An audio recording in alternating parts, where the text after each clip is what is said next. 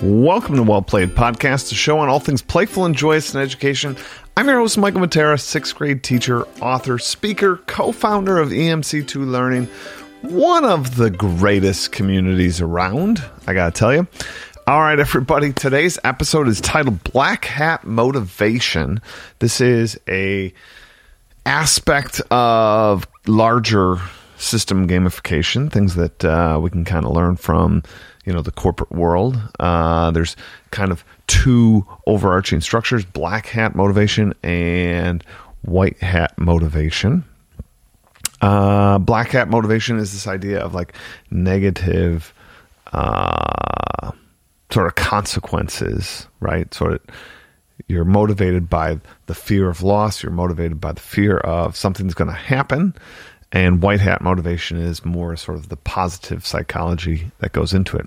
Now, I have to sort of put out here a disclaimer. I don't use too much black hat motivation in my class or in my life, but there are sometimes some instances in which I find that an intriguing proposition. So I think to start with, I'm going to definitely encourage all of you to join in the conversation by tweeting the hashtag Well Played Podcast and share your thoughts. You can do that also on Instagram, and then if you tag me at Mr. Matera on Twitter or at Mr. Matera EDU on Instagram, I'd love to join this conversation together, or any of the podcasts, really.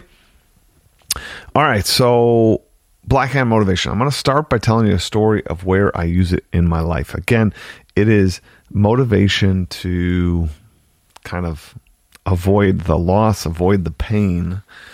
And so a trick I learned from one of my goal-setting books that I read was to sort of put some amount of money that you don't want to lose. $10, $20, 50, 100. Anything over that would be too rich for my blood. But you put some amount of money out, and then you set some goal. Like, I'm going to work out 5 days this week. Right? And if you don't, you burn the $100. You burn the 20. Like, literally burn it up, or give it to charity, I guess. But the idea is you are going to lose that money if you don't meet the goal. This is black hat motivation. This is one aspect of black hat motivation, right? I am going to then probably do this new task, do this new thing out of sort of the fear of the loss of the 20, the 100, the whatever. Now, as those of you that are kind of deep into gamified classrooms, those that do all sorts of big games, just like I do, kind of a year-long thing, black hat motivation could be something you introduce. I would definitely not have it tied to anything that actually matters, like academically or, for their grade if you're in a grading classroom.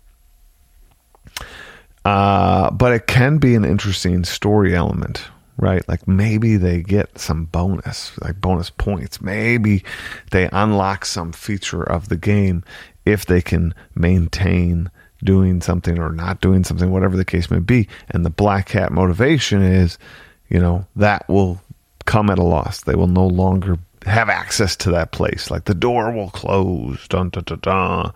It's an interesting kind of view, and one that I don't often talk about or often think about, but I was kind of reminded today, I haven't been exercising, and I was thinking about maybe trying a little black hat motivation in my life and get back to exercising a little more.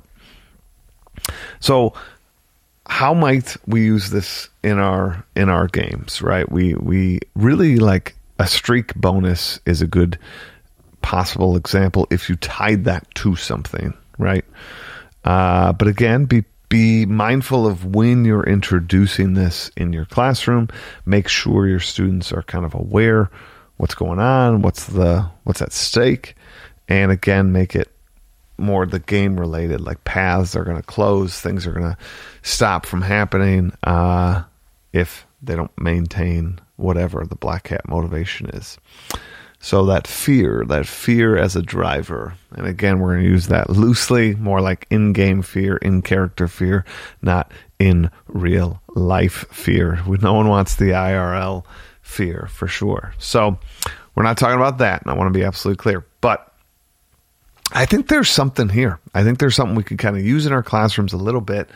Definitely not somebody that kind of believes in behavioralism. Like, I don't want to be just putting stimuli out there to see how they respond, and mark them down for talking, that kind of thing. I'm not talking about that kind of black hat motivation, but you could put it out there as kind of a positive challenge, right? That like, ooh, maybe here's an example. Maybe write on the board that their particular house, if you're like me, where I have 5 houses, maybe you put it out there that this house can earn 5,000 XP points. Oh my gosh, as a whole house, which is easy to enter in on the gamification control tower that we have on EMC2, which is phenomenal, by the way. So excited by the kind of redone structure of that. I think it's fantastic. All right, but moving on. Put the 5,000 up on the board and kind of challenge them.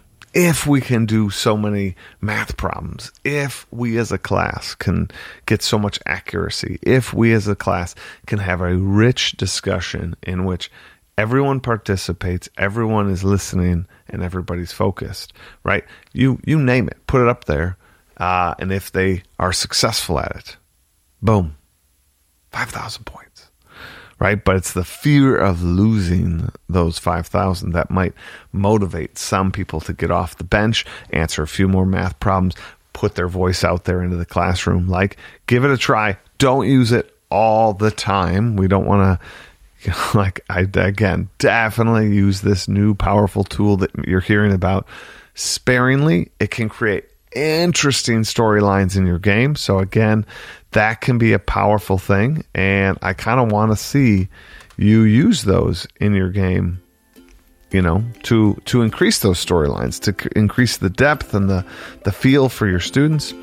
All right, everyone. I hope you try this black hat motivation a wee bit.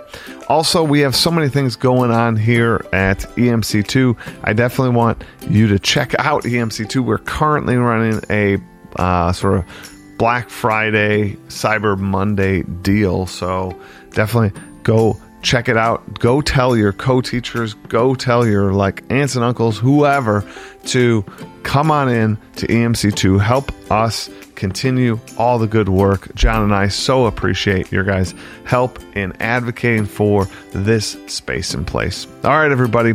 Hope you have a great day and play on.